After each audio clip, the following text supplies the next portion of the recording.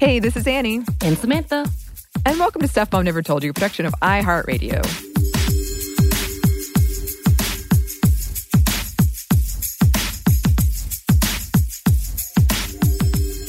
Before we get started in this one today, we did want to put a quick trigger warning. We are going to be discussing topics of sexualization, especially of young girls, and potentially molestation and abuse like that. It's always interesting when you put these trigger warnings at the top before you've recorded it. You're not really sure how far it's going to go into that. I don't think we're going to get too in depth, but if that's something you're worried about, want to put that out there. And we also want to welcome a guest because today we are once again joined by Jamie Loftus of the Bechdel Cast and the new podcast called the Lolita Podcast. Thank you so much for joining us, Jamie. I'm so excited to be here. Thank you for having me.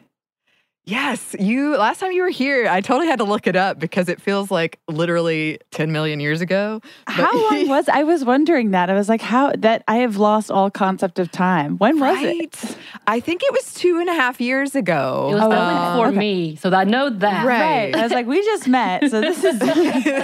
Yes.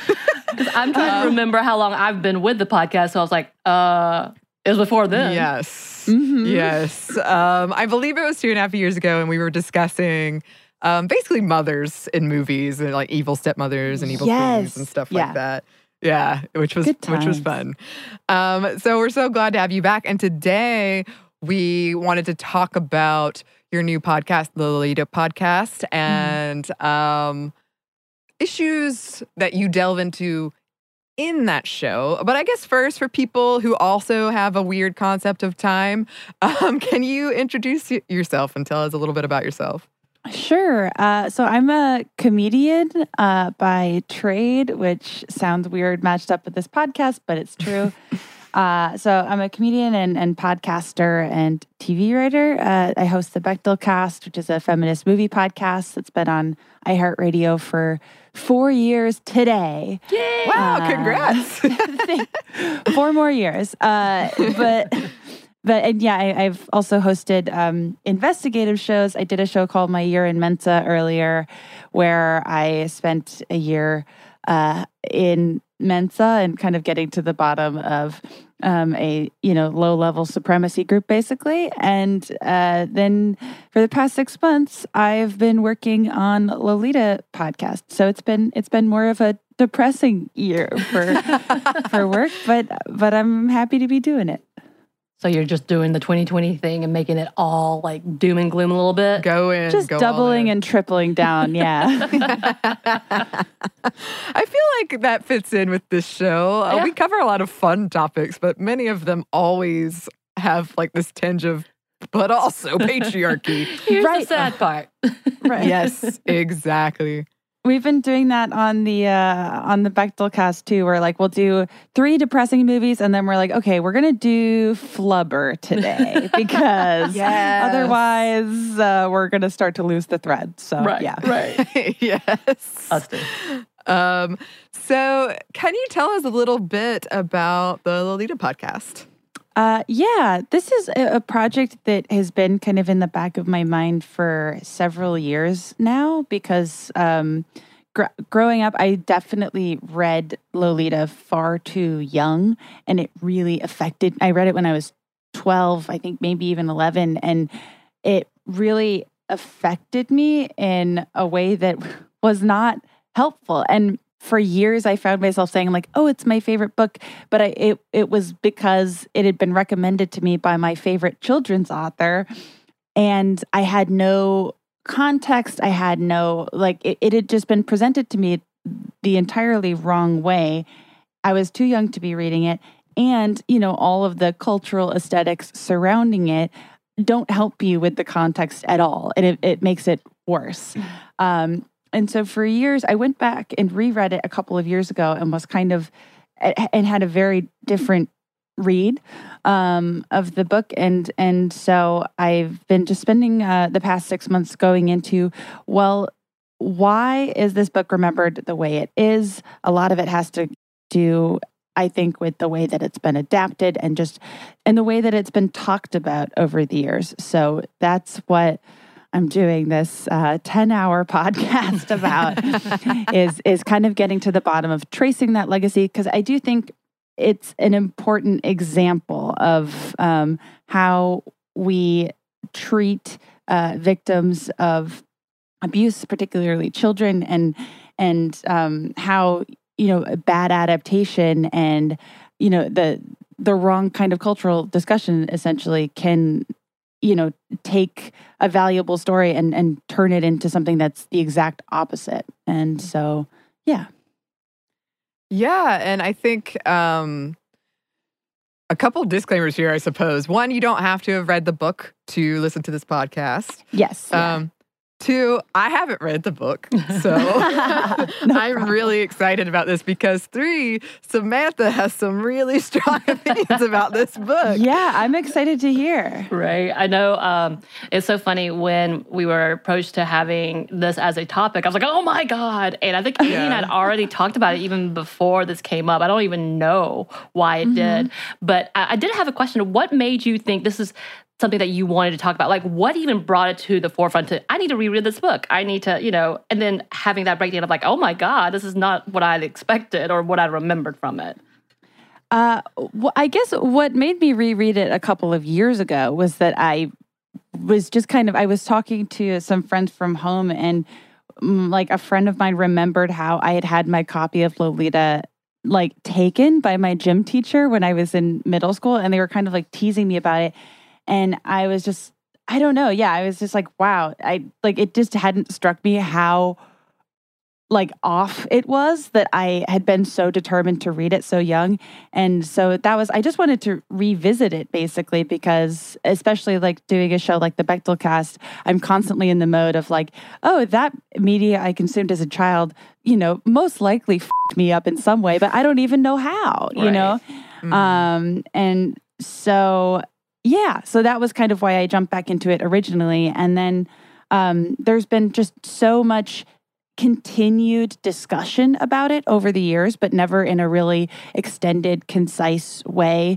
And so I was kind of at the mind of the discussion around this book has been so consistent, it's clearly not going to go away. So someone should do the full analysis and go into the trillion terrible adaptations of this project and kind of figure out why it has had such a negative cultural net effect.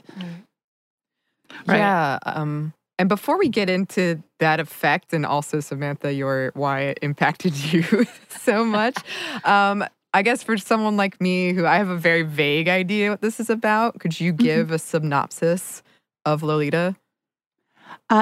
So Lolita is a book by Vladimir Nabokov that is told from the perspective of a child sex abuser named Humbert Humbert. He is narrating the entire book. The book is framed with a foreword from a psychologist who tells you that this is a book being told by a child sex abuser who's trying to basically win your favor as a reader. And so so Humbert Humbert is basically detailing this 5-year period in which he's molesting a young girl named Dolores. He marries her mother in order to get closer to her. Her mother dies. It's probably he did it. That's a hot take, but probably he did. And then he abducts her and has her kind of under his caretaking as he's abusing her for several years. She gets away when she's 14, and then at the end, she's 17 and pregnant and married, and they see each other one last time, and then they both die, and that's the book. Whoa! They don't die. They die separately. He dies in prison, but not because he was arrested for being a child sex abuser. He gets arrested because he murdered someone else. Wow. So it has it's a lot of heavy. injury. It's very heavy. Yeah. That was darker than I thought it would be, and I was prepared for pretty dark. It's extremely dark. Yeah. I definitely gave her that warning. I was like, you don't need to read the book. As in fact, don't read the book. Because she's infamous for researching in depth and cannot just do a little bit. She must read all of it. I'm like, no, seriously, don't read this book. And there's like a pretty detailed synopsis in the first episode of the podcast for people, for that exact reason, for people who don't want to read the book, because it's totally understandable. Right. And I think you did a great job. I listened to that episode, and you also had people call in. You have people calling in, giving their opinions. And it was really interesting to hear the back and forth. And even like because of course I follow you on Twitter because you're amazing and hilarious, and everything is very important. But like people's response to your talking about this book or talking about the fact you did a podcast, not even talking about what you're going to talk about, people's reaction is very heated, as mine was as well. Sure. Obviously. What are some of the commonalities that you've gotten in this reactions from people? It's been kind of an interesting mix, but it falls into a few kind of common categories.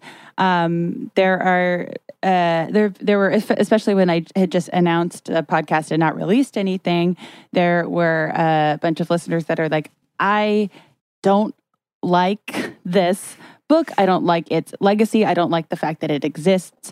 And, I think kind of like, just had a very strong negative reaction to it. Sometimes that's because of their own personal histories as well. So that's certainly one common reaction. There's other people who were like, I did get a lot out of this book, sometimes based on similar histories of abuse and, having, I don't know, there's so many ways to approach it where some people enjoyed the book, but they felt guilty for enjoying the book and they wanted to unpack like what that was. There were other people who absolutely despised the book. There were a lot of people who hadn't read the book, but were only familiar with the aesthetics and the cultural legacy of it.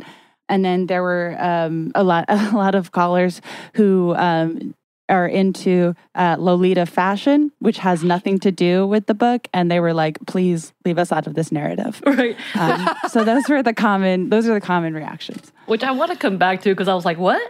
What? Yeah, yeah. What?" I've never heard of this. Right. I mentioned it to Annie because, like I said, as I was reading this, I was like, "What is?" Okay, we'll come back, but we do want to come back to Ed.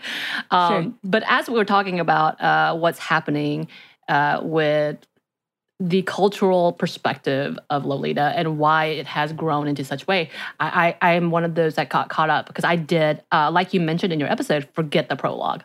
I absolutely forgot because it's been 15 years since I've read it. Sure. Look, I can't remember time. Over 15 years, probably like 20 years actually since I've read it. But it's definitely impacted me. But everything else I remembered. And so the way you framed it, I was like, oh, you're right. It is this way. But can you talk about what this book has done in that perspective of how we see, especially because the term Lolita has its own meaning. It is a whole other Urban Dictionary level of meaning, as well as the origins of the word nymphette, which I will never forget reading that. Yeah. Oh, absolutely. There's so many like very, very dark parts of this book that I remember reading as a kid and just being like, God, Jesus Christ, it is, I genuinely, like, I don't think it's unrealistic to think that, kids will not get their hands on books if they truly want to. But I really hope they don't on this one. It's like extremely, extremely heavy. But sorry, wait, what was the question? I just got... I have a habit of double questioning. Oh, no, no. It was 2 or 3 questions. So yes, the question was specifically about, the cultural connotations behind it with like the word Lolita and nymphette, and this is the beginning of where we see it created. Yeah. So I think that happens almost instantaneously when the book is released. The way that it's received and the culture it's kind of received into kind of immediately misses the point. And that's something that I've gotten into where there's, people feel whichever way they feel about the book, it does seem that Nabokov's intent was to tell a cautionary tale that clearly condemns the protagonist. But that immediately you see in the reviews of the book that a lot of cis white male reviewers of this book do not understand that at all. And they immediately start branding it like a love story and you've got to hand it to Humbert. And, just immediately missing the fact that just ignoring the fact that you're told that this is a, serial abuser on the first page and buying into the protagonist who is lying to you to try to, save himself from having to spend life in prison. And so that happens the second the book is released and continues to happen in all the adaptations. There's really no adaptation that exists that isn't just missing the point. It's also there's just this trend of picking creators to adapt this story that are uniquely qualified to miss the point. It's right. It's just above and beyond. So it happens pretty much right away and never really has course corrected up until, recently there's been more of an interest in viewing the text from a survivor's perspective and from a female perspective. There's a lot of really interesting trans perspectives on this book, but it's just these perspectives are just sort of starting to come to the front now. It's for so long just been adapted by white guys who seem to really have a lot of contempt for the protagonist. And so that kind of carries through. But there has been over the years, it's the internet communities that have formed around it there's myriad, there's so many, and they all sort of have their perspective on the text. So it's weird. There's kind of like an underground reclamation effort, but all the large adaptations have been done by people who I think just completely miss the point. Yeah, and that's kind of we were talking about my heavy reaction as a social worker who worked with children. I specifically worked with abused children with Child and Family Children's Services. That when I read this, it wasn't because I knew anything about it. I actually knew hardly anything. I knew the term Lolita at this point, but I didn't quite understand the point of this book. And then I went into college where, of course, I did my English courses and my, literary people who loved books said this was their favorite book. And I had 4 different people tell me this within back to back to back. So I was like, okay, I need to read this. I need to figure out what this is. And I read it and I was so angry. I was so angry coming from a person as a survivor, as well as a person who is an advocate and who's worked with children for a while now, seeing this and having this moment of this is what pedophiles would use as an excuse, the language that's used within this. And of course, realizing, the perspective is from a pedophile, from the actual molester, is saying this is love. And just like how you're saying, people call this a love story, which was told to me, was told that, I was explained as that from someone who I saw as, I think they were a TA in my English class who told me this. Oh my God. And I was pissed. I was beyond pissed. And ever since then, I've this is absurd. And yes, the book is written well. There's no denying that. He is an amazing writer. And I went so far as to disprove about this book that I went and got Pale and immediately read it. I was like, why can't you say this is your favorite book? There are so many Nabokov books that are not about the most horrifying crime a person commit, that are very sad. Good. And it's still really sad, upsetting, but it's not this level where the excuses. Right. Well, it seems like they're excusing their behaviors against a child, but I was like, what the hell? But that's how far I went. Not even having anything to do with this as my schoolwork. I was like, I'm not allowing this to stand. Even to this day, I'm like, this is not the best. Y'all just shut up. But it kind of does bring that whole conversation of people individually interpreting. And as you said, for the longest time, it was a cis hetero male who was like, yeah, this is just fine. This is perfect. And you even gave examples of past literary workers and today who kind of says the same thing about, and we see that pattern of these older men grooming young women and saying it's love. Yeah.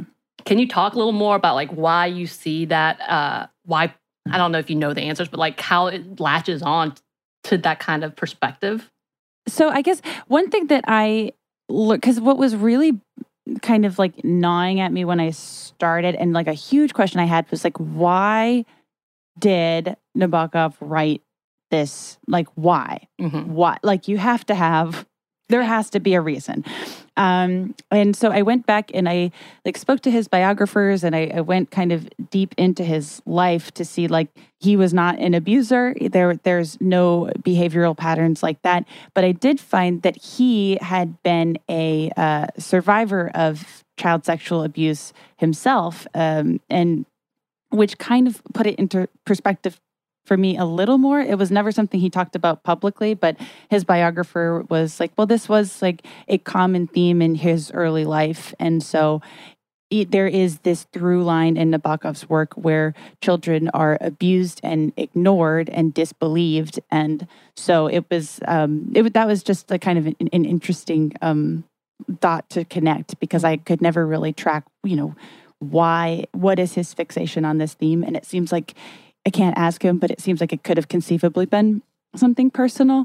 As to how people have consistently taken it out of context, I mean, there's a million examples of it. The earliest adaptation is the Stanley Kubrick movie from 1962, and that one is, I mean, they're all bad. This one is particularly so because it just sets up a lot of the common adaptation changes that, kind of manipulate the general public into thinking that this is acceptable, and that Lolita or Dolores, depending on how you refer to her, but that she could possibly be a consenting party, which she can't. But the 1960s doesn't view it that way. Stanley Kubrick, who has a god-awful track record in terms of female characters working with women, at all, he's just not the person to be doing it. And then on top of that, there was a story that broke just less than 2 months ago that detailed that the producer of the movie had allegedly sexually abused the star, the actress who was playing Lolita. So there is this just through line of, it couldn't be more clear that the people put in charge of telling this story have no interest in actually telling it. They're more interested in empowering the abuser, and it just basically demonstrates that they have fallen for it. They've fallen for the lies that this protagonist is telling, and they're taking his worldview at face value, which is an extremely dangerous road to go down. And then the other thing about the first adaptation is like I feel like the most potent cultural image of Lolita is the girl gazing over the glasses, which is not something that even appears in the movie. It's not something that appears in any adaptation. It was just strictly marketing of like male gaze driven marketing. And so that to me is like one of the most concise examples, that and the way that the covers of the book are designed, that it's just like, well, it's not just an issue with this book in particular, it's an issue with how we characterize these stories at all. That the fact that all the, marketing images are blaming the victims of abuse just before you even open the book, that like says something about the culture it's being released into and what they think is going to be marketable to people. We have some more for you listeners, but first we have a quick break for a word from our sponsor.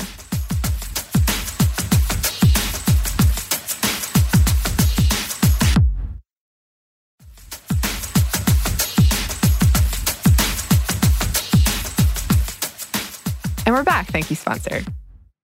Again, from my perspective, I never read it. I've never seen an adaptation, and Samantha was kind of my like entryway into Lolita. And we were talking about it in terms of that whole blaming the victim thing of it being framed as this love story. and how common we do see that, and not just Lolita. Like that is everywhere in our entertainment and our culture. And so I guess I'm kind of curious. I guess we're gonna double question too. One, like when people say it's their favorite book, or when Stanley Kubrick makes this adaptation and it's clearly missing the point. Why do you think that is? And then just on a larger scale, this sexualization of young girls, why? I guess I kind of know the answer, but I'd like to talk about it. Why is it so prevalent? Like, why do we see that all over? In terms of, I honestly have never found an argument for someone saying that one of the movie adaptations being one of their favorite movies to be convincing, compelling, or like grounded in reality. I think it's like a severe red flag if someone's like, Stanley Kubrick's Lolita to me is great film. Like it's just not, and I feel like there's just nothing really to be taken from the movie adaptations other than very, they're very revealing about the views of the time they were released into.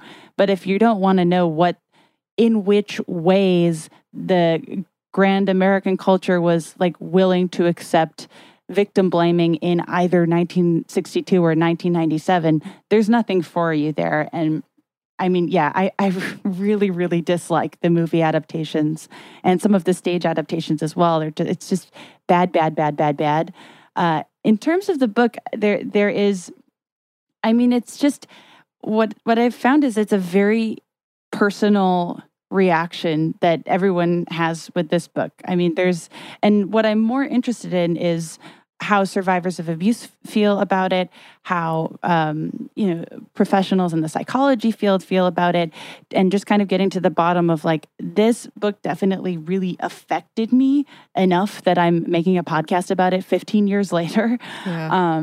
And is it a worthwhile text to even still kind of be out there and reckoning with that? And I've gotten, there's a lot of different answers and a lot of perspectives I honestly wasn't even aware of existing. But there was an amazing piece in Modern Love column a couple of years ago that details the experience of a survivor of child sexual abuse who used the book, used the character of Dolores Hayes to kind of empower herself to report her abuser to the authorities and to the police. And there's been it gets so mired because this book has been used so irresponsibly to empower the villain, but there are also reads of it that, victims of abuse have reclaimed it and really searched for the abused child that is in the book's pages and pull from that as kind of an argument that it is still a very relevant text. And so that's something that has been a whole journey for me as well. And I've spoken with, it's also kind of a split view in the psychology field of like, whether we like it or not, this is still a very, potent text that is very present. And it's like figuring out it's there. So how are we going to deal with it? What are we going to do with it? And how can we kind of stop the messaging that exists around it and at least, turn the discussion to something productive that doesn't serve to further harm people. And talking with child psychologists has been interesting in that regard too, because there's, the read where it's empowering the villain and it's empowering abusers of the highest degree. And then there's also the read that I've spoken to several psychologists about saying that they teach it to their psychology students in terms of like, this is how an abuser could think, and keeping in mind with students, like the fact that, I don't know, I feel like it's almost a different common cultural trope that abusers are like a very particular way. And it's very rarely depicted as someone and someone who is close to you. And that's who this protagonist is. He does all of the classic grooming techniques. He embeds himself in the family. He does all of these things that, are emblematic of what many people have done in real life. And I think why it's so triggering for a lot of people is because he's doing things that a lot of people have done and continue to do. And so it's such an individual experience in terms of the book that from a survivor perspective, every reading is completely valid. And there's so many ways to look at it. And it's been like just completely mind-bending to learn all these different perspectives on the same book. Mm-hmm. Yeah, this is actually, I've been thinking about this a lot lately because when Samantha first came on, we did a whole 12-episode series on trauma and specifically sexual trauma. And as a survivor myself, I only just got the courage to admit on this show that I have written rape scenes before. And I've never published them. And I probably never will. And they're from, the survivor's point of view. And they're, it feels weird to say because they're not published, but they're not gratuitous or whatever. But sure. I have an anxiety around that, around the juxtaposition of entertainment of this horrific thing that is in fact so often taken in the wrong way by our culture and portrayed perhaps as victim blaming. And yeah, getting entertainment from that. But at the same time, I do think there's value in those stories because they happen. They happen. And I don't know if you can connect to that at all, this anxiety between those two things. And I think part of it is a careful telling from somebody who is a survivor from their point of view and centering it on them. And that almost never happens in our entertainment or in how people interpret our entertainment. Yeah, I'm coming to this story from a survivor perspective as well. And I don't know. I mean, it's part of what I've been trying to do is the victim is really difficult to find in the pages of this book. And that's a lot of the issues, I think, of the common bad reads of this book is that if you're not trained to look for her, then it's really difficult to find her. I do think that she's in there.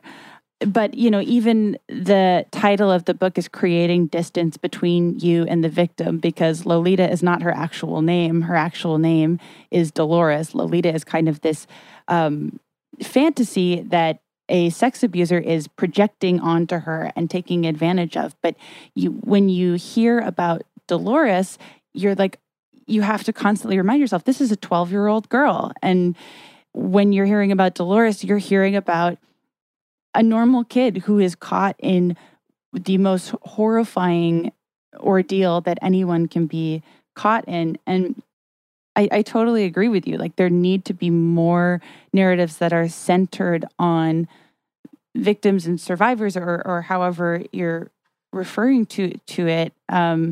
Because the fact that there isn't is kind of why I think bad reads of books like Lolita are able to be perpetuated so much is because there's no popular media that, shows the other side of that situation. So if you're some, English 101 dweeb who just wants to bandwagon and be it's the greatest book ever, and you're not actually reading it, what do you have to compare it to? And it's not to say that those narratives don't exist, but they don't exist in the gigantic, predator-centered perspective like Lolita is. And that, we could go into great writers of quote unquote great writers of the literary canon who is granted that title and who isn't. And we could go and go and go on that. But yeah, I think that part of the reason people misread and fixate on predator-centered narratives is because they haven't sought out the other perspective, which is extremely dangerous. Yeah. That kind of brings me back to Annie and I were talking about Cuties, the Netflix movie that everybody lost their heads on. Like, oh my God, this is all about pedophilia and they're trying to groom these kids. But in actuality, the storytelling was the opposite of that, talking about girls growing up too quickly in a world of social media and all of that. Do you think that it's stories like people's translation of stories like Lolita that causes people to automatically react without even knowing, to allow for that perspective to be shown, that other side of, this is the horrific side, this is the growing up side that we need to talk about, but we can't because we're already fixated on the dirtiness, I guess, for all intent and purposes, of things like Lolita and the cultural aspects that Stanley Kubrick did with Lolita. Yeah, I mean, I think that definitely factors in. I still haven't seen Cuties, so I can't speak to that movie specifically. But yeah, I that totally tracks for me, is the fact that this is like, it just constantly blows my mind that there is such a gigantic cultural taboo still around talking about surviving abuse of this kind, particularly as a child, but there is absolutely no cultural taboo and, in fact, like encouragement to sexualize young people. Like it's a recipe for absolute disaster. And so, again, I haven't seen Cuties, but it just, based on the conversations I've been having, and my views are constantly kind of changing and evolving, and this has been such a journey. But it seems like there hasn't been much of a productive cultural discussion about sex abuse of children because it makes people tense up. It makes them uncomfortable to think about. It's an uncomfortable reality. But you can't refuse to have that discussion and be completely complicit in the sexualization of, young people in media. It can't. It's a guarantee that abuse is going to continue unchallenged if both of those things are true. Right.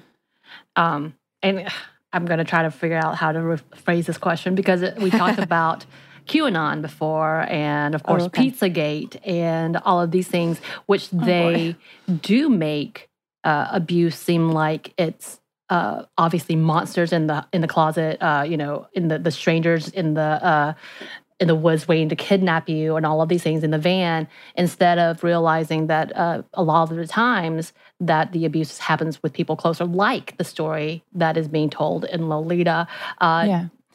I'm trying to think the connection and the disconnect between people, because I've definitely seen people giving leeway. We can talk about the Trump administration right now as where we talk about Weinstein and versus also Epstein, but how they are giving passes to certain people who are obviously being implicated because they want to see them as heroes and they want to see them as good guys. And it kind of happens with like the translation of that book for some people where, Humbert is a poor victim who just fell in love with the wrong person kind of thing. Like, do you see a correlation, or do you have like a better take on that, or than I'm trying to express? No, I totally hear what you're saying. It's the tricky part is like I agree that that's true, and then the question is like, what is the solution to that? Because there does seem to be this, especially in very radicalized communities like QAnon and of like who can condemn child sexual abuse the loudest, right? Versus like, yes, we absolutely should be condemning this, but also like let's critically think about, and then what? Right. You can't just say, and also like you're describing, creating distance between the most common abusers are people that already. And so I think that it is a very common, like the way that people gave popular media figures like Epstein, like Weinstein. I just finished a long rehash of Charlie Chaplin, who was just like a serial abuser, was brought to court multiple times at the height of his fame, and no one cared because it was not a discussion that was had. It was taboo, and it was easier to blame the victim than to, accept the fact that the most famous movie star in the world was sexually abusing girls for years. Mm. And it's, yeah, I mean, it feels like a miracle that we are like, it's a popular discussion to be having now, but it's still like, we need more results. I'm glad the discussions are happening, but the results aren't there yet. And that's why I hope if anyone gets anything out of this podcast, it's just kind of analyzing on the deepest level I can how this clear-cut predator who you're told on page 1 of the source material is a predator and does not deserve your sympathy. Mm-hmm. How has he just gotten away with it and away with it and away with it? And it's almost 70 years later, and a large swath of readers are still letting him get away with it. How does that happen? And how many levels of complicit does a culture have to be in order for that to happen? We have a little bit more for you listeners, but first we have one more quick break for a word from our sponsor.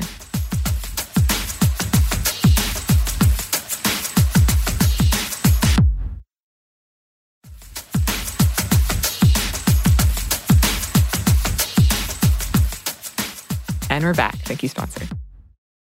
I think you did a great job with bringing in samples of different 12-year-old girls, actually having snippets of them interviewed and what they actually sound like to remind. This is what 12-year-old is. It's not this, it's not this TV show 18-year-old playing a 12-year-old. It is a literal child having a conversation about being excited about her brand new toy or brand new phone or whatnot.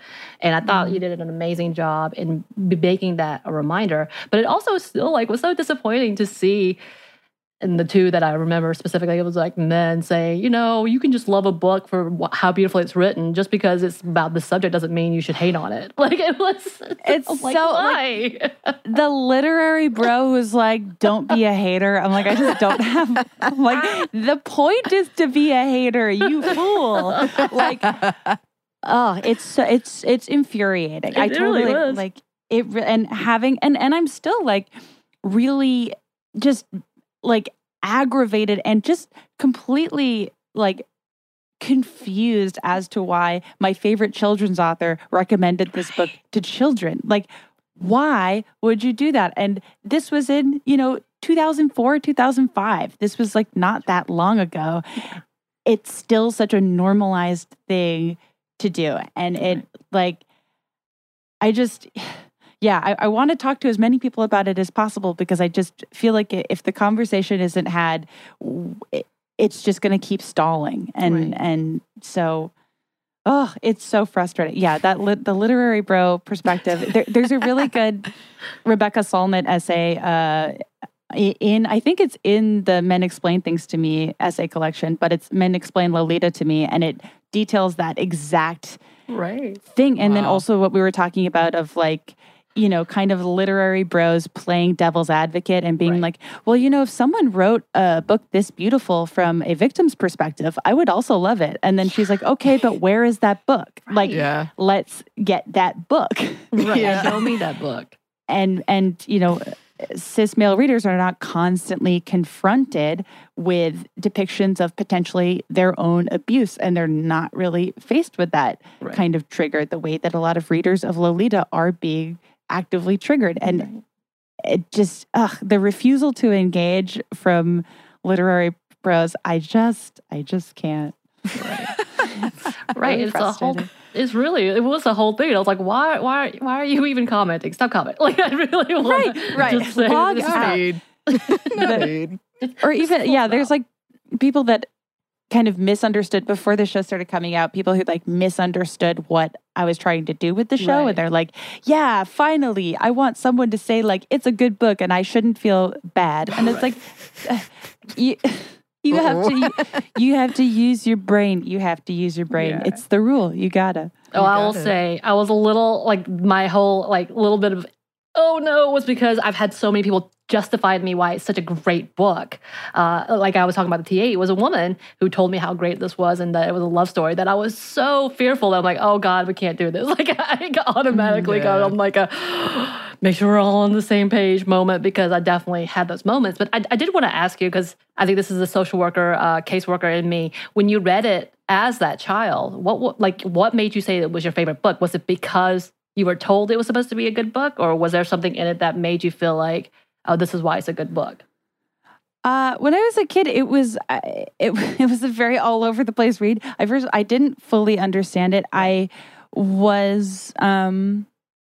was almost like I wanted my favorite book to be my favorite author's favorite book. Right. And so I was going into it thinking, I was like, well, like if this is Lemony Snicket's favorite book, it must be like this awesome book, and I love it. And so that was where I was starting with it. And then I think because I didn't have the literary tools at 11 right. to fully understand the abuse taking place, I was coming from a place of like, what had I experienced and what was I seeing in my life around this time? And what I was seeing in media and just like around me was a lot of excusing of this behavior. And so you're almost like, I was like, oh, that her suffering is, I thought as a kid, which it like makes me so sad to think about now, is like having it presented that her suffering was somehow justified. I was trying to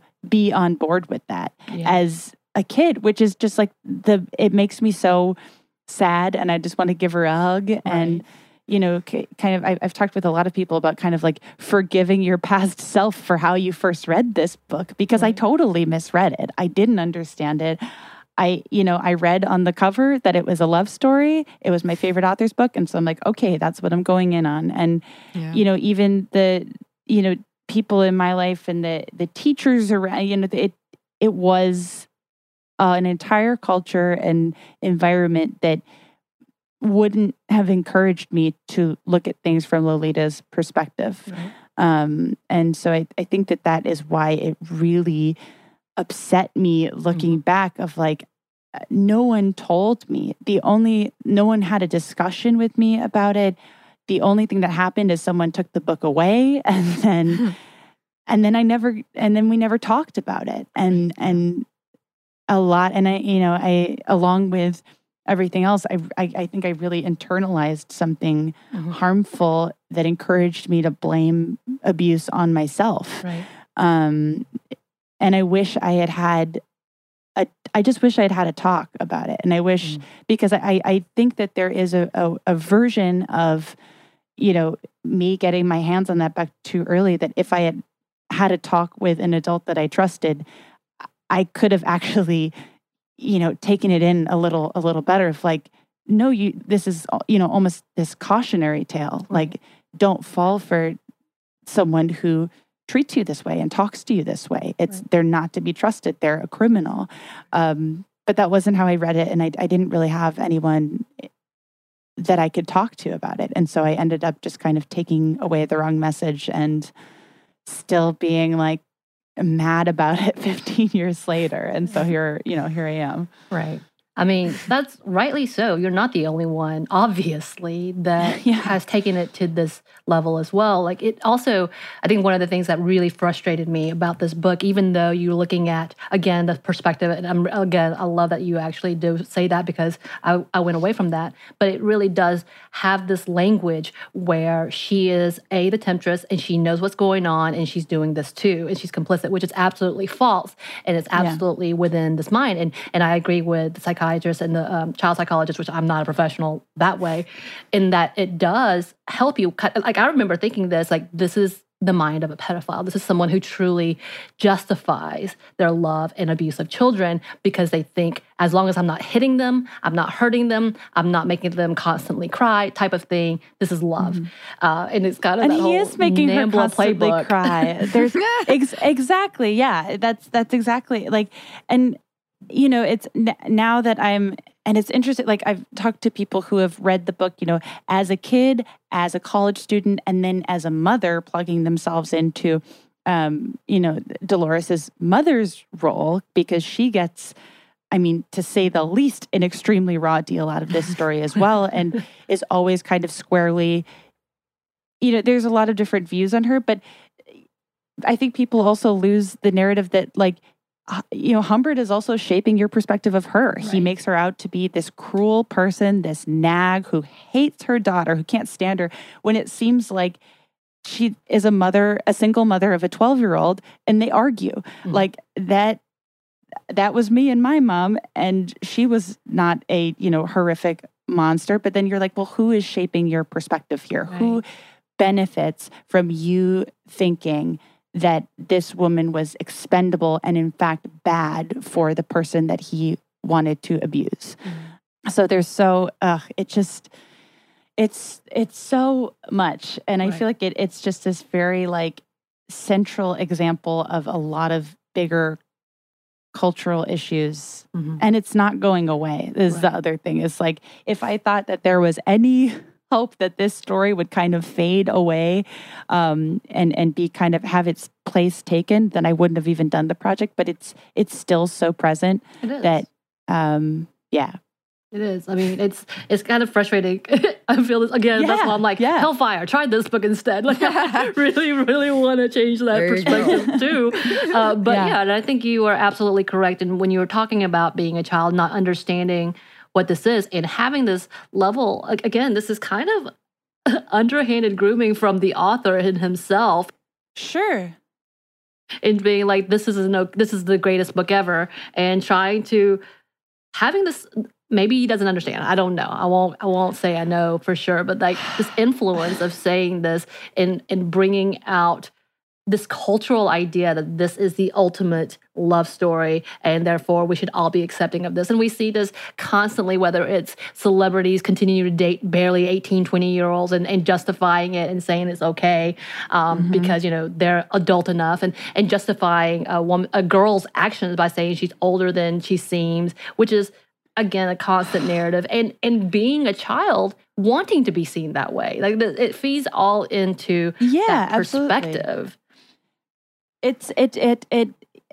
And then on top of that, I could like talk about this forever. It's like on my mind like 25/8. But I mean, even speaking with child psychologists as well, of a perspective, I was like, oh, I think that this is like something I needed to hear, just like inner child wise, where,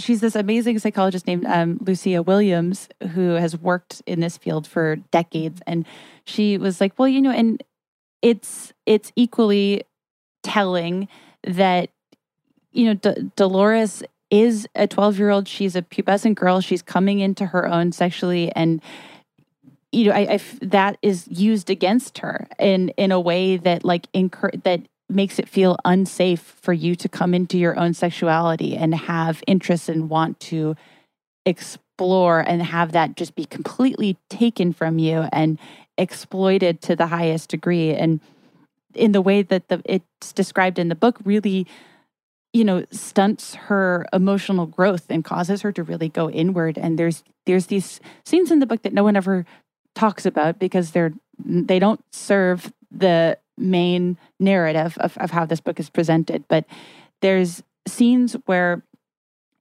they're talking to the principal of Dolores' school, and they're talking about how she is, really not doing well. She won't talk to people. She's not able to open up. And it just breaks your heart because you're just like, it is there, the clear signs that she is,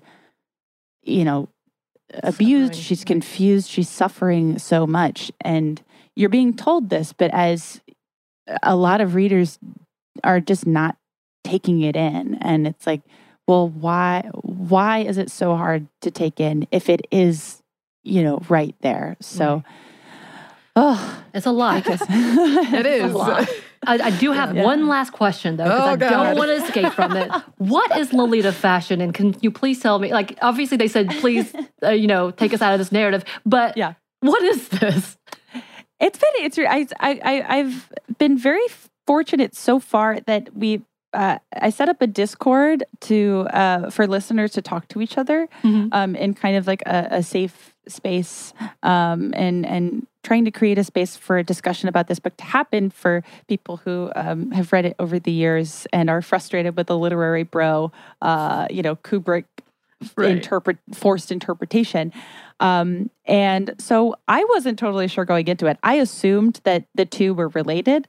Apparently, my understanding, and I'm still working on my episode that addresses this, but Lolita fashion is a fashion that it's, I guess, the reason it's the same term is a translation thing. It's an unfortunate translation coincidence because the actual fashion style is, kind of like a young, like Rococo. I don't know if I've ever said that word out loud. Rococo? Yeah. Rococo? I don't know, but I know what you're talking about. But like that's kind of the aesthetic. And so it's not, it's not absurd to me that people have seen Lolita fashion and then seen what the fashion is and think that the two are related. They're not. But it's been interesting because people from the Lolita fashion community have come into our Discord and been like, hey, I just came here to say it's not related, and then have ended up having a really cool discussion about the book. And so it's not related. It is just a term coincidence. But there are also fashion subcultures that are related to Lolita, and I'm still in process of like working on my episode about internet sub-communities that have formed around this book. But there is like a whole kind of thriving corner of niche fashion that is almost, all women, queer people, non-binary people, etc., who it's called non-sexual nymphette fashion, and it's a thing.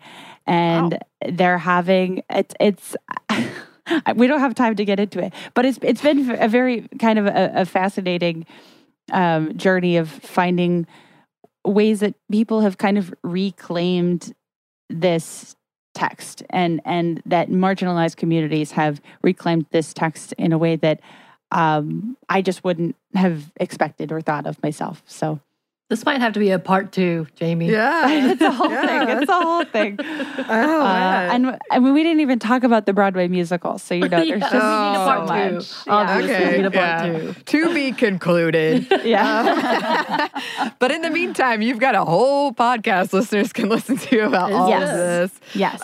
Thank you so much for being here. Where can the listeners find you?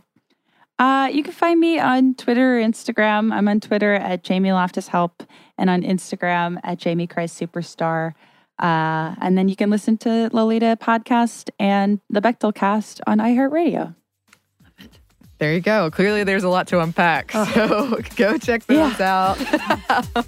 If you'd like to contact us, you can. Our email is stuffmediamomstuff@iheartmedia.com. You can find us at Twitter at momstuffpodcast or on Instagram at Stuff I Never Told You. Thanks as always to our super producer, Andrew Howard. Thanks. And thanks to you for listening. Stuff I've Never Told You is a production of iHeartRadio. For more podcasts from iHeartRadio, visit the iHeartRadio app, Apple Podcasts, or wherever you listen to your favorite shows.